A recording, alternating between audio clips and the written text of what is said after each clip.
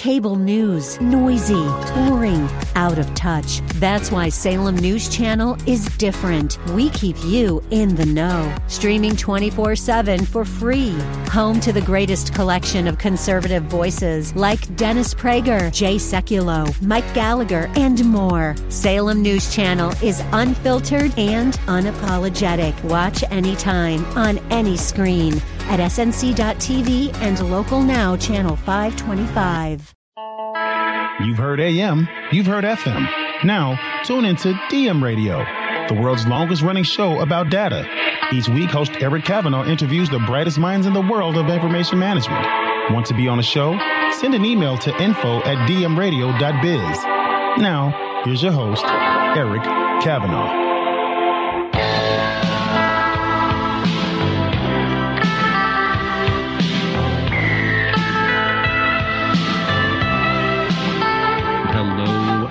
Welcome back once again to the longest running show in the world about data. It's called DM Radio. Yes, indeed, yours truly, Eric Kavanaugh.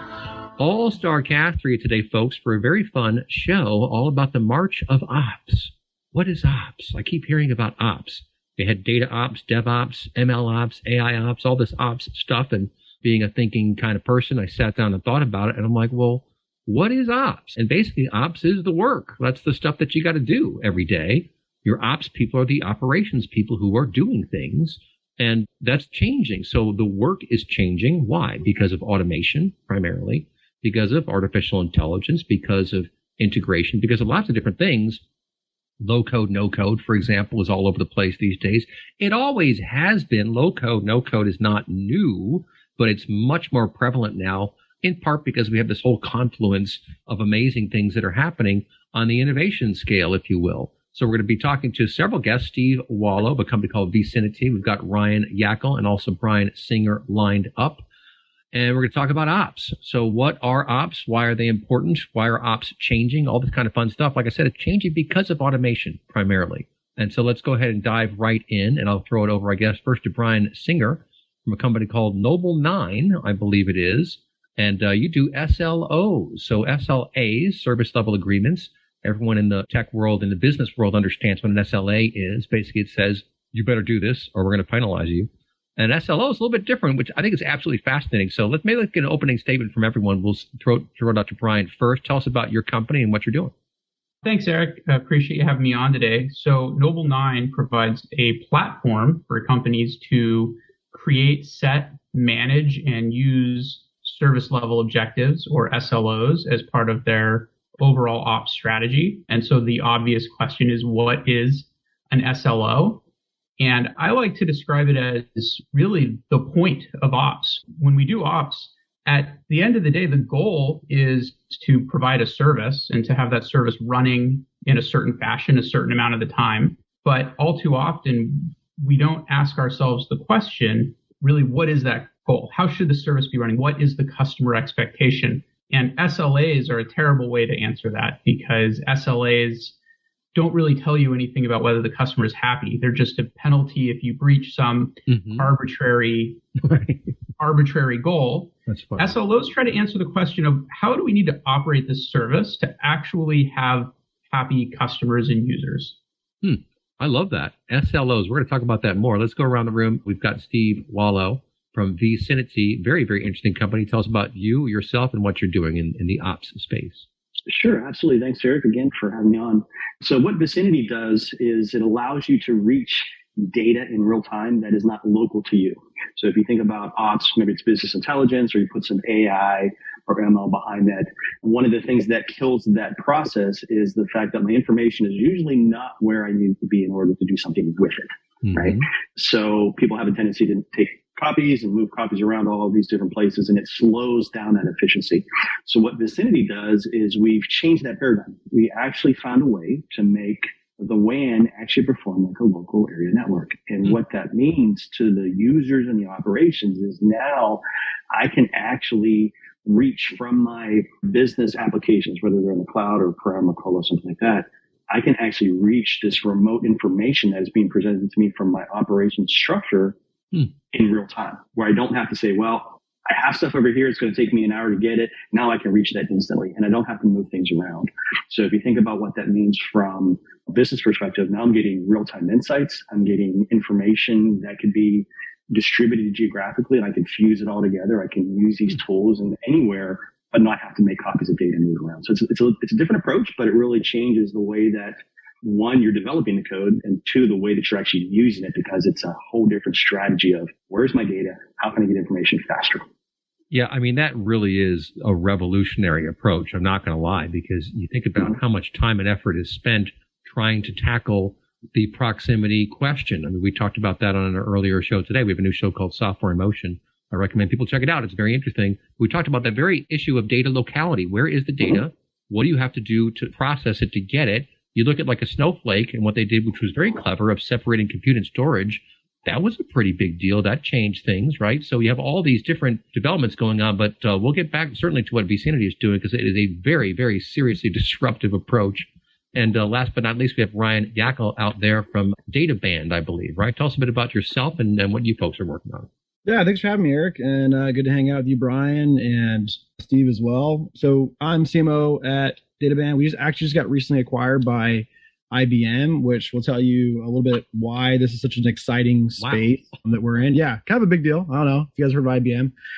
Congrats. That's great. Thanks. Yeah, no, it's really exciting. So what we do is data observability, and the way that you can think about it, specifically in the ops perspective, is that traditionally, when people think about observability, they think about application performance monitoring. Mm-hmm. And those are tools like Instana and New Relic and Datadog. They're all around monitoring your production application, microservices, cloud infrastructure, all those things. And what we've seen in the past 5 years or so is that there's a lot of these software engineers that are taking all of their skill set and they're becoming data engineers now. So they're taking all those skills they have with Python and CI/CD and even DevOps. They're taking all those frameworks, and now they're just applying them to data, and specifically data pipelines. And so they're taking data from a source, they're pumping it through a pipeline, maybe through a process like Spark as well. It's ending up in warehouses like you mentioned, Snowflake or Lakehouse like Databricks, and then it ultimately reaches your end consumer. But the problem is that during that whole process, is if that works perfectly, that'd be great, but it doesn't. And data breaks. Just like software delivery pipelines break, data pipelines break, and the data within those pipelines becomes very ambiguous, and you don't actually know if the data you're sending to your consumers is actually accurate. So what we do is we help you detect data incidents earlier, resolve them faster, so you can deliver trustworthy data to your end consumers and your companies today. Yeah, that's great stuff. I love the focus on data pipelines and on what's the old expression when you talk about prevention is worth an ounce of, what is it? Prevention is worth an ounce of cure or something like that. An ounce of prevention is worth a pound of cure. If you prevent, or if you notice something early, actually there's a better cliche, a stitch in time saves 9. Now there's an old one, but what they're talking about is if you get a hole in your sweater and you just fix it right away, you can do a stitch in time to solve that problem. If you wait, then you're going to have 10 stitches to do, and it's a very unpleasant process. And Ryan, you're getting me excited because you're focused on something which is a key driver for me and for a lot of these shows, and that is morale. And let me tell you, morale goes down when you're doing stupid things that make you upset because someone didn't fix something, or we don't have the right tool, or it doesn't work properly, or whatever. That's just a drag. And that's like, it's going to bring your business down. It's going to bring everyone down, right, Ryan?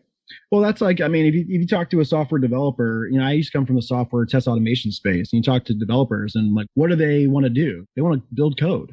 They want to build applications. They want to build software. They want to fix bugs in production. They don't want to spend all their time testing stuff. It's the same thing with data engineers. They are basically taking 80 to 90% of all your data workflows, and they're responsible for that large amount of data. And they don't want to spend half their time maintaining broken pipelines and broken data sets and schema changes and random null records and all these things that go on. They're constantly firefighting, and we want to help them resolve that. And the only way you can resolve it really is you can do the best coding and amount of testing as you can. But just like APM, you need something to catch something that you may not be aware of. And we do things like anomaly detection around that so that we can tell right away and say, hey, you didn't even know that this was an issue. There's your broken pipeline. There's your spike in data reads that you had that you weren't expecting, and so on. Right. Well, this is great because these are leading indicators. And maybe I'll throw this over to Brian to talk about observability focuses on what we could call leading indicators. This pipeline went down. This, let's say in your house, we had a deep freeze last year, and I'm lying in bed and I hear this like sound. I'm like, that doesn't sound good. It was a leading indicator that the pipe had broken. It froze. And I'm like, look out the front door, and it's like water is just spraying onto the ice sheets in front of my house. Well, that was an unpleasant situation. If there had been an earlier leading indicator, I could have prevented that from happening and solved myself a lot of trouble. And Brian, in the world of tech and data and systems, man, when you're troubleshooting, I mean, some people enjoy that stuff, right? It can be fun when you get it right, like, yay, I solved the problem. But otherwise, if you're doing it all day, that's just misery, right? Yeah, when you talk about morale and the data that we've seen, one of the biggest issues for ops folks and engineers is the amount of pages that they get during the day, during the night, just pager fatigue overall. So 100%, if anything that we can do to reduce the amount of false alarms, pages that aren't leading to actual issues or aren't actually actionable is, I think, really helpful for morale, like you're talking about, and employee retention, because it is really, really hard to hire good ops, SREs, et cetera, today. The skill set that it requires, if you think about ops 10 years ago, right, it was really a more of a classic system administrator skill set. Let's stand up the VM and patch the VM and make sure that it's running. And now you talk about automation, it's much more of a software engineering skill set where you're building platforms that are actually software. So if you have systems that are constantly bugging engineers and paging engineers and you're not able to do anything about it, you're going to start to really suffer some pretty serious employee churn. And employee churn is really painful, especially in ops, because guess what? Those people are doing the ops. So when they leave, you're like, oh, no, that's not good at all. I'll throw it over to Steve to comment on. What do you think, Steve?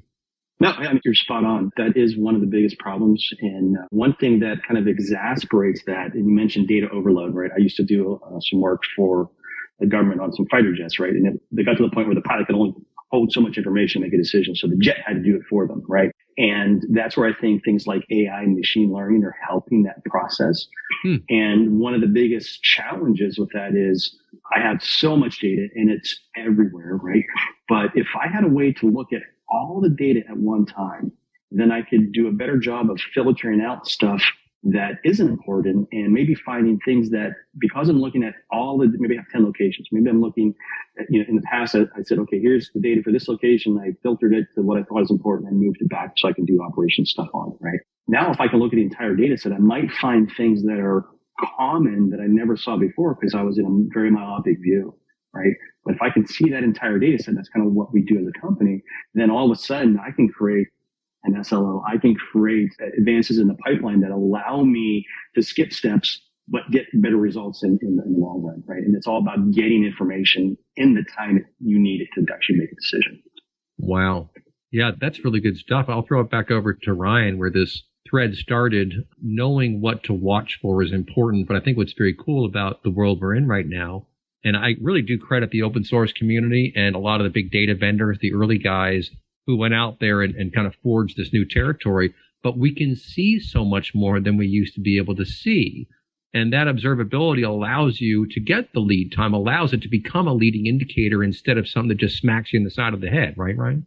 Yeah, I mean, if you go to our website right now, we say no more surprises, deliver trustworthy data. That's literally what we say on our website, which is like, we want to remove all the surprises that you don't know. And I saw that, or I mentioned Brian was talking about platforms or a software. That's basically what's going on in the data space too. Like in my world and people we talk to, data engineers, data platform teams, data science teams, I mean, it used to be that everyone is a software company. That was like the cool thing everyone used to say, like everyone's a software company now.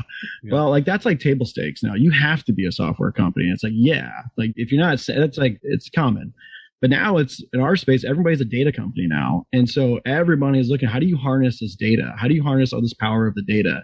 And if you're feeding ML and AI pipelines, for example, or a business dashboard that is, can be consumed to make financial decisions about your revenue, if that data is wrong, that's a problem. Like that's a big problem because everything is being basically looked at through that lens of a trusted data model. And if that trusted data model doesn't hold up and your analyst team or science team has to then go back to your engineering team again, very similar to a tester that found something in staging or found something in production, they're going to have to do that. They're going to have to tell them and say, hey, go fix this. Why is this happening? Why does this keep happening? Yeah, and that's the kicker, right? I see you nodding your head over there, Steve, is why does this keep happening? That's what destroys morale. When it's the same problem again and again, you cannot get upstream. You can't get someone else to fix it for you, and you don't have the authority to fix it. That's when you're like checking out the help wanted ads on your personal laptop, right? Yeah, you're absolutely right. And Ryan, you brought up a good point. It's the wrong data. From what we look at, it might be stale data, which has the same benefit, or not a benefit, whatever the other term of that is, right? Because there's a perishability of data, right? Yeah, detriment. There you go. But you're spot on. If you're working with the wrong information or old information, yeah, that's just going to cause not only a morale problem, but you might make decisions that could really affect your business in an unfortunate way. Let's just say that. Yeah, and when you bring automation into the picture too, it gets exponentially more dangerous, right? I'll throw that over to Brian to comment on. Well, I think automation is a double-edged sword because obviously it lets us move a lot faster, gives us developer velocity and all of that, but it creates a whole new class of problems. One of which is, I think you're kind of alluding to it in terms of who's responsible upstream is accountability. So if you move, for example, to a sort of GitOps style of deployment where you're continuously deploying your software and you're using microservices, so it's not just one big release, but teams are all releasing independently. If something breaks, it's very hard to understand if it's something that you did or something that happened upstream. And that's kind of the double-edged sword of automation. Now that we're moving so quickly, we need different and better instrumentation to be able to understand what's happening. And I think you're seeing a move toward that with some of the techniques in observability that have come to bear in the last few years, like tracing, distributed tracing. But then that creates another challenge, which is data overload. There's so much data about what's actually happening in our systems. How do you parse that and figure out what's important? What gives you good signal versus the noise? That's right. Well, don't touch that dial, folks. We'll be right back. You are listening to DM Radio. Do you need to get your hands on some extra money right now? Maybe $25,000 or more? If you're a homeowner, now is the perfect time to get cash out while homes in many neighborhoods like yours have gone up in value. You can use the money for anything. It's yours. You can buy an investment property, pay off higher interest debt, or make home improvements. If you need $25,000, $50,000, or more, now is the time. Home values are up, and so is your equity. We offer you a way to use it. No need to use your savings. Call New American Funding now and see how much cash out you can get. 800-627-6493. 800-627-6493. 800-627-6493. That's 800-627-6493. NMLS 6606. www.nmlsconsumeraccess.org. This is not an offer or commitment to lend. Subject to borrower and property qualifications. Not all borrowers will qualify. Terms and conditions apply. Equal housing opportunity. Welcome back to DM Radio. Here's your host, Eric Kavanaugh. All right, ladies and gentlemen, back here on DM Radio, talking all things ops with a handful of pretty smart guys on the show today. We've got Steve Wallo from Vicinity, Ryan Yackel from Data Band AI, and Brian Singer of Noble 9. And Brian, maybe I'll throw it over to you to start off this segment. I love this concept, service level objectives, I think is what you call it, right? Tell us again about how that sort of maps into an SLA, because SLAs, as you kind of mused, can be relatively, what's the word? Arbitrary. Arbitrary, yeah. Frail, or whatever the case may be. There's a reason we have them, because we want to make sure people do what they're supposed to do. I get that. But, like, how do you get there? How do you make that determination, especially in this new world where we have all this observability, we have all these new kinds of systems, all this new data, all these endpoints? I mean, wow. It's gotten wildly more complex out there. The modern data stack that we talk about, that's another layer of complexity, too. So walk us through how your focus can help in, I'm guessing, any one of these domains. Sure. Well, I think what's really cool about service level objectives is because there's no financial penalty associated with them, we're just worried about customer happiness. We can be really honest about what the goals are that we're trying to hit. Either the goals can be really stringent or they can be relaxed, and it just depends on what the use case is and what the customer's expectation is. And I like to use the example of, if you think about maybe if you're using your mail app, if you're opening that in a browser, you have an expectation about how fast that's going to load on a cold start. Maybe if it loads within the first couple seconds, you're happy with that, right? And so we could create a objective that says, on a cold start, load this page within 2 seconds, 99% of the time. And now you have an SLO that you're tracking. And the really cool thing about that 99% of the time is the 1% of the time that we're actually saying it's acceptable to not load it in 2 seconds. And we refer to that as error budget. And error budget is basically how much unreliability we're actually willing to accept in this service. And that's very important because the more error budget we're willing to accept, or the more error budget that we have and that we can actually spend on unreliability, the more we can do things like release new features, experiment, test, and so on.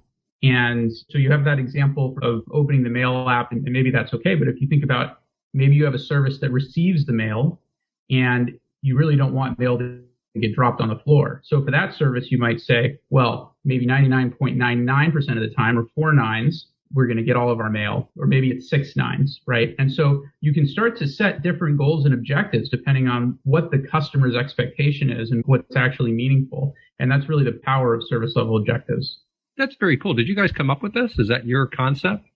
I wish I could say that we did. It's something that's been around for a while. They're very popular. They became very popular inside of Google probably about 10 years ago. Really started to be used by the site reliability engineering teams within Google. Within that organization, they're used everywhere, and they've sort of caught on since then. And you would be surprised how many modern DevOps organizations now are relying on service level objectives to set their goals when it comes to reliably operating services. Yeah, that's fascinating. I'll throw it maybe over to Ryan to kind of comment on this.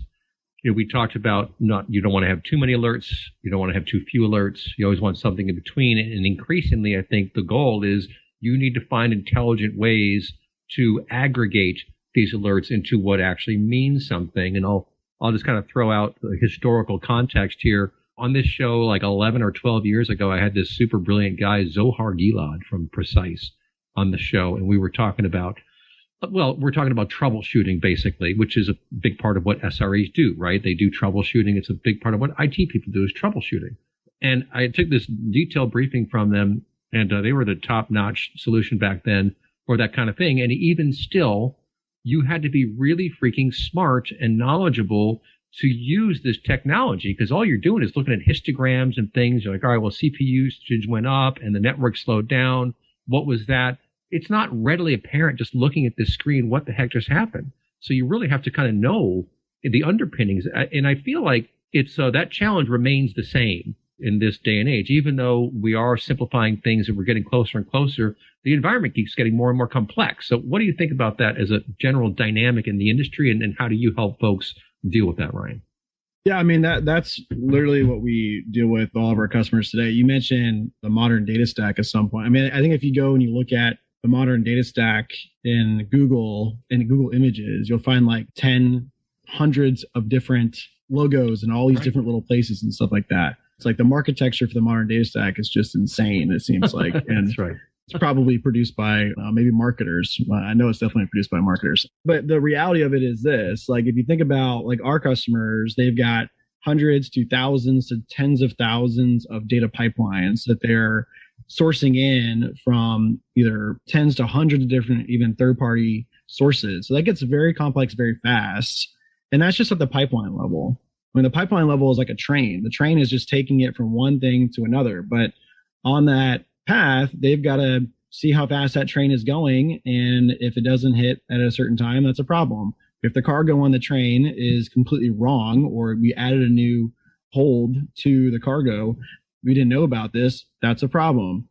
Lineage comes into play when you're taking the train, you're going to drop it off someplace and maybe get on a different track. If it delivers the wrong data to the wrong person who's going to consume it, that's a problem. And so you're right in the complexities that these companies are taking on, and they're buying software that maybe not even using it, or they're thinking about what are the critical pipelines they want to be able to monitor. And so what we're able to do is put in intelligent alerting around the critical pipelines. Like Ryan said, you want to be woken up every single day about all these random pipelines.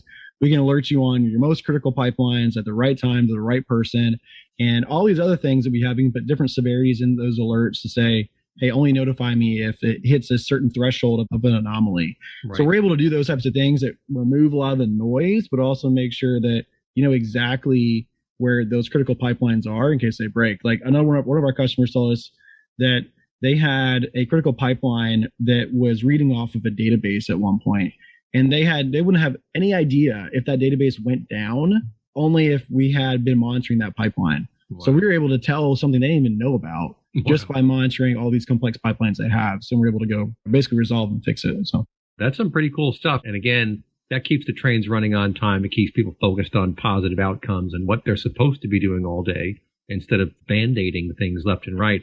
Maybe Steve Wallo, I'll bring you back in to comment on that. And back to this issue of morale and productivity, right? And the reason I talk about morale so much is that when morale is high, productivity is through the roof. And you can have small staff, limited resources, but where there's a will, there's a way. But if you have big staff, lots of money, and low morale, you're just burning cash all day long, right, Steve? Yeah, 100%. And when we look at the makeup of the group here, right, we're talking about service level objectives, which are defining the metrics associated with. We're talking about observability with the stuff that Ryan brings, which is understanding and being able to see those things. And we start talking about pipeline and all those kinds of things. Think about this from a morale perspective. I'll use an example of, let's say, an event occurs somewhere, and I'll use this loosely, in the world, right?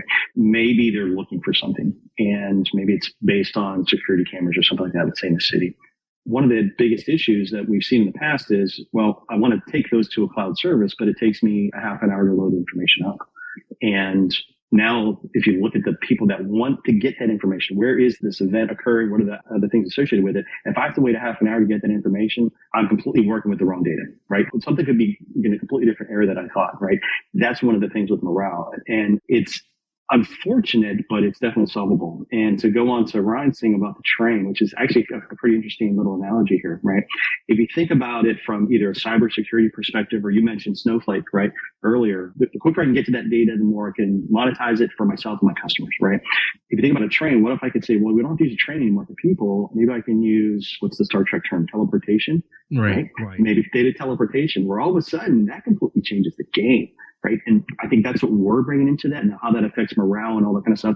Those are the intangibles kind of downstream, but the idea is to provide the right information when people need. Yeah, that's an excellent point. And this is why, and I'll throw this fun comment over to Brian Singer maybe. I've got a developer friend who's worked with some really big brands that everyone would recognize here. And when you get into these web first kind of plays, obviously developers that's half the ball game, right? I mean, you need marketers and salespeople and stuff like that, but really you're out there creating functionality via code. And I guess this great quote, I'll get all of your comments on this. I think it's hilarious. He said, busy is the enemy of creative. What do you think about that, Brian? Oh, absolutely. And I think that's why so many organizations now are focused on developer experience as a sort of leading indicator for productivity. And if you talk to CIOs, VP of infrastructure, VP of ops type people, one of the things that they're most focused on is developer experience. And that is an area that requires really thoughtful investment, actually, because if you just leave it to chance, you're going to end up with people doing a million different things and creating a terrible developer experience, which saps productivity, saps morale, and so on and so on. And what is that developer experience, right? It is how your developers do work in your stack. And the organizations that understand that are able to recruit, retain, build better software on top of better, more reliable infrastructure. And I find it so fascinating. Like if you've looked in the news lately, for example, Ford, their CEO has been really vocal about how we have to become a basically software engineering company as cars, and the investment is all in developers. It's all in developer experience. And, you think that this is like an automotive company, right? They historically make engines, but now they're so focused on software engineering, software developers, and that developer experience. Wow, that's really interesting. And on a show today, we talked about a just shocking graphic I saw not too long ago. There was about market caps of manufacturers of cars. And on one side, you see Tesla, and on the other side is every other auto manufacturer in the world combined, and that's equal. So Tesla is equal to every other manufacturer combined. And you're like, holy Christmas. And partly of that is because of the fact that the markets are forward looking. But I'll tell you what, Ryan, I'll throw it over to you. I guarantee a big part of that is because Tesla thinks big. And he didn't just make some incremental change to the car. Like they went back and just reorchestrated everything from the ground up. And of course, he has this ecosystem, right, where you got SpaceX, and he's able to get lots of investment from the federal government and subsidies to do all this stuff. Woo, what a clever guy. Vertical stack orientation, right? Like he owns the whole stack. Apparently he's going to build an airport now in Texas near his house. I mean, I just love this guy. I love how big he thinks. But that goes to show you how big things can get if you think big and then work hard enough to get up into orbit. What do you think, Ryan? Yeah, no, I agree with that. And I go back to a little bit of the stories that I just came back from the Gartner conference, and I was talking to lots of different people in the Data and AI conference about the fact that you have kind of these two groups that are going on in the data space. You have the analysts and the science team and the engineering team. And I promise you, the engineering team and the platform team, like they want to achieve the goals of the business. They want to be the next Tesla. They're getting a ton of pressure to compete in this insanely competitive space that we're in today. They don't want to be giving data or to be producing data to consumers that they can't take actions on, or it's dirty or it's bad. And so like, I also see this morale problem that where it impedes this innovation is that at times I hate to say silos, but silos is like, it's never going away. Apparently. I don't know what's going on. Like everywhere we talk about breaking down silos, and we create more silos, try to break down the silos. I don't know what's going on. Maybe there's something going on there, but it still happens. And so like when we talk to the analysts and science team and whatever, they're feeding, it's not even just like not meeting your SLA or SLOs, which Brian was talking about.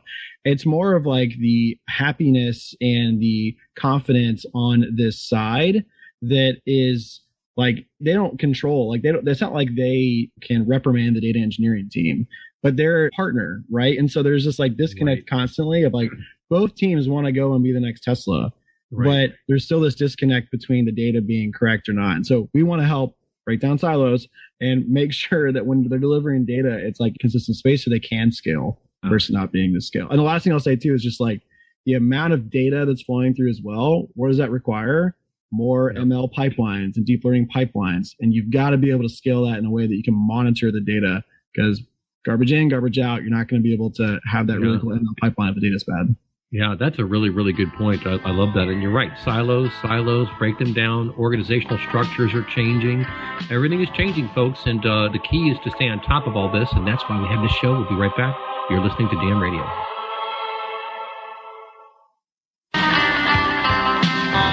Welcome back to DM Radio. Here's your host, Eric Kavanaugh.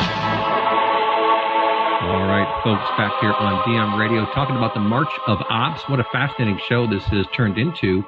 Three smart people on the panel. We got Ryan Yackel from Data Band AI, Steve Wallo from Vicinity, and Brian Singer from Noble 9. And let's dive right back, and I'll throw it over maybe to Steve to start us off. That great quote created, busy is the enemy of creative. There are so many ways that you can do things. And of course, what Vicinity does, I think, is very, very interesting and seriously game-changing. Because I remember, in fact, going back to the earliest days of the show, when we would talk in 2008 about data warehousing and ETL and all this stuff. And I wrapped my head around all the ETL that's going on. I'm thinking, man, this is just crazy. I mean, you're just moving this data around and around and around again. I'm thinking it's like musical chairs, with if you're in kindergarten, you play musical chairs. And I was always lost my chair. Sorry about that. No, but you're spot on. And if you think about it, right, we've seen advancements in so many different things, especially from the software platforms and the tools that the guys on the call here have created. I can move apps all over the place, right, from an operations perspective. The problem, though, is you still have to have this little data puppy that kind of follows it around, right? You were talking about puppies earlier. And I can move my app here, but then I got to sit around and wait for the data to get there, right? And I think we were also talking about Tesla thinking big, and I think it's also something where you have to think different, right? And you can keep thinking big, and I'm just going to make a bigger car, all these kinds of things. But I think what Elon Musk did is he thought, what really is the purpose of what we're doing, and how can I do it differently than the norm that's out there, than the status quo, right? As we walk through the way that people use information, the way that people get information, the way that they monitor it, observability, and all these kinds of things in the pipeline, we have to find ways to remove the old and put in something different, right? One of the biggest challenges that we have as a company is people don't believe it, right? As my CEO says, we figure out how to make elephants fly, and it's not Dumbo, but it's everybody else, right? And when you come up with these kinds of things, we, as a institution, as an enterprise, as a technology resource for the people, have to figure out, how do we expose them to these new things? How do we bolt them into other things in a simple way so they understand it and they can use it? And whether it's increasing morale or productivity or insights or observability and all these other things, that's part of the challenge, but that's part of the fun. And I think that's, at least from my perspective, I'm sure you guys have seen this as well, where we're creating things that the market definitely needs. It's getting people to understand it and use it and see the value of where it applies. Yeah, right. And I'll bring Brian in here, I guess, talk about these SLOs again, and then we'll go to Ryan and talk about groups and silos and organizational structures and such. I'm a big fan of the cross-functional team, right? Or of just getting a task force together, and you get someone from operations, someone from marketing, someone from admin, someone from finance, someone from maybe the C-suite, and just sit down in a room and talk for an hour. And I think what you should be looking at are these SLOs, right? That's the kind of thing you want to look at and just talk through things, because that's how you're going to come up with new ideas of how to change things, right? And the key is to get out of behind the eight ball of what a good friend of mine used to always call the tyranny of urgency, which I heard that I was like, ooh, I got chills thinking about it, because if you're constantly in code red, guess what? You're just putting out fires all day, and that's not good for the business. But what do you think about that, Brian?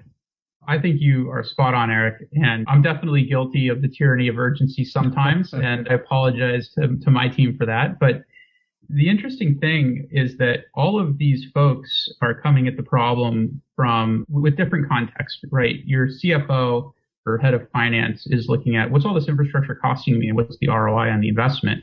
Whereas maybe a salesperson or a product manager is saying, I have to ship these features to make the next customer happy or to meet a sales target or whatever it is. And the engineer or the ops person is saying, this is built on a house of cards and we've got to go refactor the code and make it all work. And the funny thing is, they're all right, but they lack the data to make a decision. And that's really what we try to get folks to do together and discuss, well, what is the actual goal here for how this service is going to operate? And once you agree on that, then everything else starts to fall into place. You say, okay, we all agree that for customers to be happy, this needs to happen. Now, when you say, oh, we need to provision more infrastructure to meet this operational goal, the VP of Finance says, okay, well, I agreed with you. This is what has to happen. So if we have to provision more infrastructure, I understand what I'm paying for. Mm-hmm. And if we say to the product manager, we have to pause releases right now to be able to get a handle on this tech debt, you have data on which to base that decision, because everybody came together in the same room and decided on, what the operational goals were. That's a great point. And Ryan, I'll throw it over to you. I think that we're going through this really remarkable metamorphosis right now in business because of automation, because of data, because of observability, because of artificial intelligence, machine learning, natural language processing. Like, all of these things are converging at once. And that is fundamentally changing how we do our jobs. But there's this interesting dynamic, too, where it's like one day I wake up, I think it's going to be a future of more specialization. And then the next day I wake up, no, it's going to be the future of more generalization, because some of the specifics are going to be handled for you. And really, it's some kind of a strange balance of both. And you kind of have to know your corporate DNA. What are your assets? What are your liabilities? What are you really good at? Where are you in the market? You have to kind of assess and synthesize all of that, which you're going to do with data, right? Because you're going to look at the data and see, look, this is what we're seeing. I mean, I'm guilty of thinking, oh, this is a brilliant idea. Why aren't people buying it? And they're just not buying it. And eventually you have to be like, okay, well, we got to do something different, because the bills won't get paid if we don't. So it's a very fun time, but it's also a challenging time. What do you think, Ryan? Yeah, I mean, for us, like when we talk if you think about data engineering teams in general, their skill sets are vastly different than, let's say, a data analyst. And it seems like you have so many different data role types. There's like data engineers and data analysts, data analytics engineers now, data scientists. Mm-hmm. There's probably like 10 other titles that are out there. And they all have different specialty skills that they're really good at. And even within those organizations, you have skill sets that are very focused. Like, for example, you could have a very code-driven data engineering team that's using things like Apache Airflow and Spark and using Python and PySpark. And they're doing all this transformational type stuff that's very, very code-based. Then you have data engineers they're very SQL focused. They're kind of all over the place. So I understand, like, you've got to be I understand the whole bring everybody together, but there's also the benefit of like making sure that you have focused attention in the skills that you need to make sure the data is going to be used in the most accurate way. Like I wouldn't suggest like a data engineer that loves to write Python code and use Airflow to automatically go, hey, yeah, I want to learn more about being a data analyst. Or the data analyst say, hey, go learn how to do coding with Python so you can understand data engineering. To me, it's more of like, we got to make sure that for our space, we've got to make sure that the silos are focused and specialized, but we don't want to propagate problems and continue to have problems within those certain skill sets. So with data engineering, the reason why observability is so important is because without it, you don't get the insights that you need to make your pipelines better, make your tasks that are reading from downstream pipelines better, that ultimately benefit the end consumer. If you don't have that, they're just going to keep propagating and you're going to have issues continually. So that's where we're trying to solve is like make the data engineering team, which is like a rock star data team today, like make them the shining example of like how to really work with other teams by making sure that you're continuously monitoring what's going on in your practices today so that you don't have random Jimmy or Sally telling you, hey, this dashboard didn't update. What's going on? Hey, this is wrong data. What's going on? Right. No, that's right. Yeah. And I'll throw it over maybe, let's see, Steve, just to comment on, we got about 1 minute and 20 seconds before the end of the segment here, but new jobs, new roles, new ways of doing things. Almost everything could be reinvented, right? I think it's a very fun time. What do you think, real quick? Oh, yeah, 100%. It's interesting to bring up Jimmy and Sally and all these different people, right? Let's say we took as a company and put Jimmy in his own room and Sally in her other room and worked to kind of split everybody apart. And the lack of collaboration, the lack of a structure that incorporates the entire team is really what's a challenge, right? That's what we're trying to break down with these silos. And I think one of the biggest things behind that is we're working on different pieces of information, right? Well, if we can share everything, maybe they're geographically distributed. If we can share everything so that everybody has the same insights and feedback from everybody else as a collective, that could really change the game. And that collective really boils around to the collective of I can all get to the data when I need it, where I need it. Right? Yeah. Well, I think about Google Docs. I mean, we love Google Docs. And it's like, how did Microsoft get blindsided by Google on their bread and butter core business model, which was the Office suite? And the Office suite just went, there's the word, cattywampus, man. It was just all over the map. Google Docs revolutionized my life. I love it. Folks, we'll talk to you next time. You've been listening to DM Radio.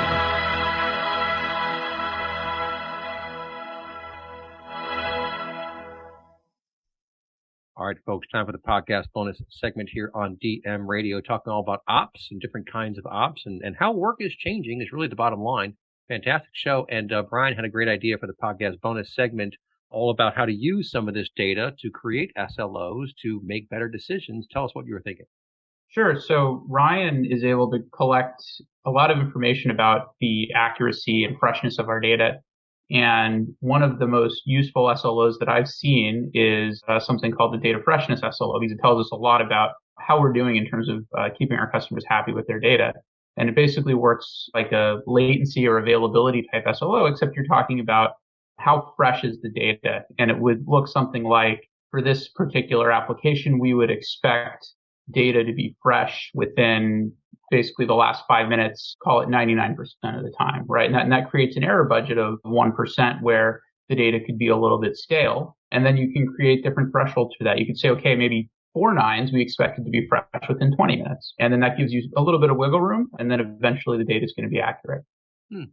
Yeah, that's really interesting. And what I like is that you're creating these views of the world, right? We all understand a dashboard. And what you've got that I'm looking at is you'll have like lots of different views of things. So you can kind of see it in totality and make some sense out of something. But yeah, this is an age-old construct. But maybe, let's see, Steve, I'll throw it over to you. What gets measured gets managed, right? I mean, I weigh myself every day, and so I pay attention to where I am. Lowest weight in a long time today, 185. I was pretty impressed by that. Trying to get it to the 170 range, but I haven't been since college. But the point is, if you pay attention to it, then you are going to notice things. And if you don't have metrics around it, then it's just somebody's opinion, right, Steve? Oh, no, 100%. I agree with you. And this topic it's a tee up, right, for at least what I do for a living. And there is a perishability with data. You mentioned that before, right? You want to work on the right things, but you have to understand what the right things are. And that's where, the rest of the team on the call comes into play, which is, okay, what do I got? Is it good? Is it bad? Is it old? Is it, what's going on here? One of the other things we see is the concept of, let's say I want to use the cloud, but am I able to move my data? If I have cloud-based application, Maybe there's a data sovereignty. I do a lot of work in the Fed government space, which is, there's a sensitivity. Can I even move my data to these tools that you guys offer to do something with it, right? Maybe it's too big, changes too frequently. These are all the things that kind of get in the way. So at least from our perspective, we're just a glue, right? You guys provide the management piece behind that, right? You mentioned operations and management. The more copies I got, the more I got to maintain. The higher the risk associated with somebody getting a hold of something, right? Our job is to kind of minimize it all piece so that we're just not blasting people with the same thing 20 different times, right? But I think it's a compliment to what you guys talk about on the show and also kind of where the industry is going. Yeah, and I'll throw it over to Ryan for some final thoughts here. Data is the lifeblood of business. Like every application uses data. Every application will use data. Without data, applications are meaningless, basically. And we're getting better and better at being able to see data, put data in context, have these leading and lagging indicators on data and what it means and where it goes. And, the more we focus on that, I think we're all going to be. And as I look at the metamorphosis that it's in process right now, it's just changing. You see it changing in job titles because you don't have these jobs anymore because guess what? That part got automated. And that's great, right? But you do have to start somewhere. I mean, I think about, I use this example the other day. Years ago when I started in the newspaper business, I would lay the paper out as the editor. So I had to write so many stories and I'd have stories written. And then I would get from the production department what they call dummies. And dummies are just pages laid out with all the ads. And so I can see how many inches of content I need for each page. And like if I don't have a lot of content, I'm up late writing articles or coming up with pictures or doing something. Yep. The point is you always had to start somewhere. Like there's no way I can look at the totality, even like 14, 15 articles, 5 pictures, and 18 pages to fill. Like you can't do that in your head at once. So you have to start somewhere and then build out from there, which is what I would always do. And that's what I see as the big challenge for businesses now is, look, let's start somewhere and figure out what is Susie going to do? What is Bill going to do? Because it's going to change. You're not going to be doing the stuff you were doing yesterday. And that's probably good for morale because it's fun to do new stuff. What do you think, Ryan? No, I totally agree with that. I mean, I think that the insights you're getting from specifically around like the data that's in your space allows you to take on more workloads. Like, for example, we had a customer that they were scaling up their ML pipelines. Around 60% of their pipelines had at least one data incident, which is way too high. Wow. They needed to add more pipelines to the mix to do more. I mean, again, like people want to take on more work. They want to be able to like do more things and do more fun stuff.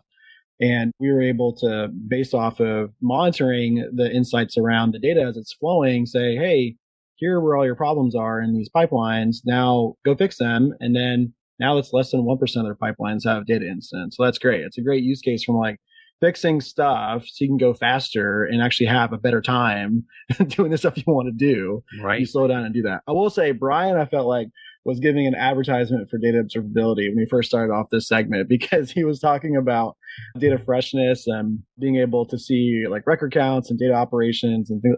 That's exactly what data observability does. It's, hey, you're expected to get this thing. And I literally just did a webinar that was called How to Guarantee Data SLAs with Data Observability.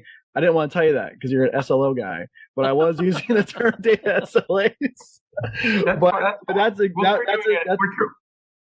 example. Sure. But that was and honestly, like I like your term better. Like I think that's a better term that data engineering team should use versus SLAs because I think what you did was really cool in showing that SLAs have like financial implications down on the consumer side, like for our side, like down there. Like, hey, if this product isn't up and running because of the data that fed it, that's a problem to the business. But there's also those SLOs that the data engineering team and the consumer team needs to agree upon so that they're like good to go when it comes to data. And like one of the things we do is like what you said, it was like, hey, we expect the data to get to this time at this day in between this threshold, we're okay with it. And you're able to do that by setting certain anomaly detection in place so you can find it if it doesn't hit that data freshness metric. I love it. Well, folks, check all these guys out online. Brilliant folks today. I'm sure we'll get them back. And I'd love to get a deep dive on both DataBand and also on Noble 9 and the latest on Vicinity. And folks, hop online, send me an email if you want to be in the show, info@dmradio.biz. We'll talk to you next time.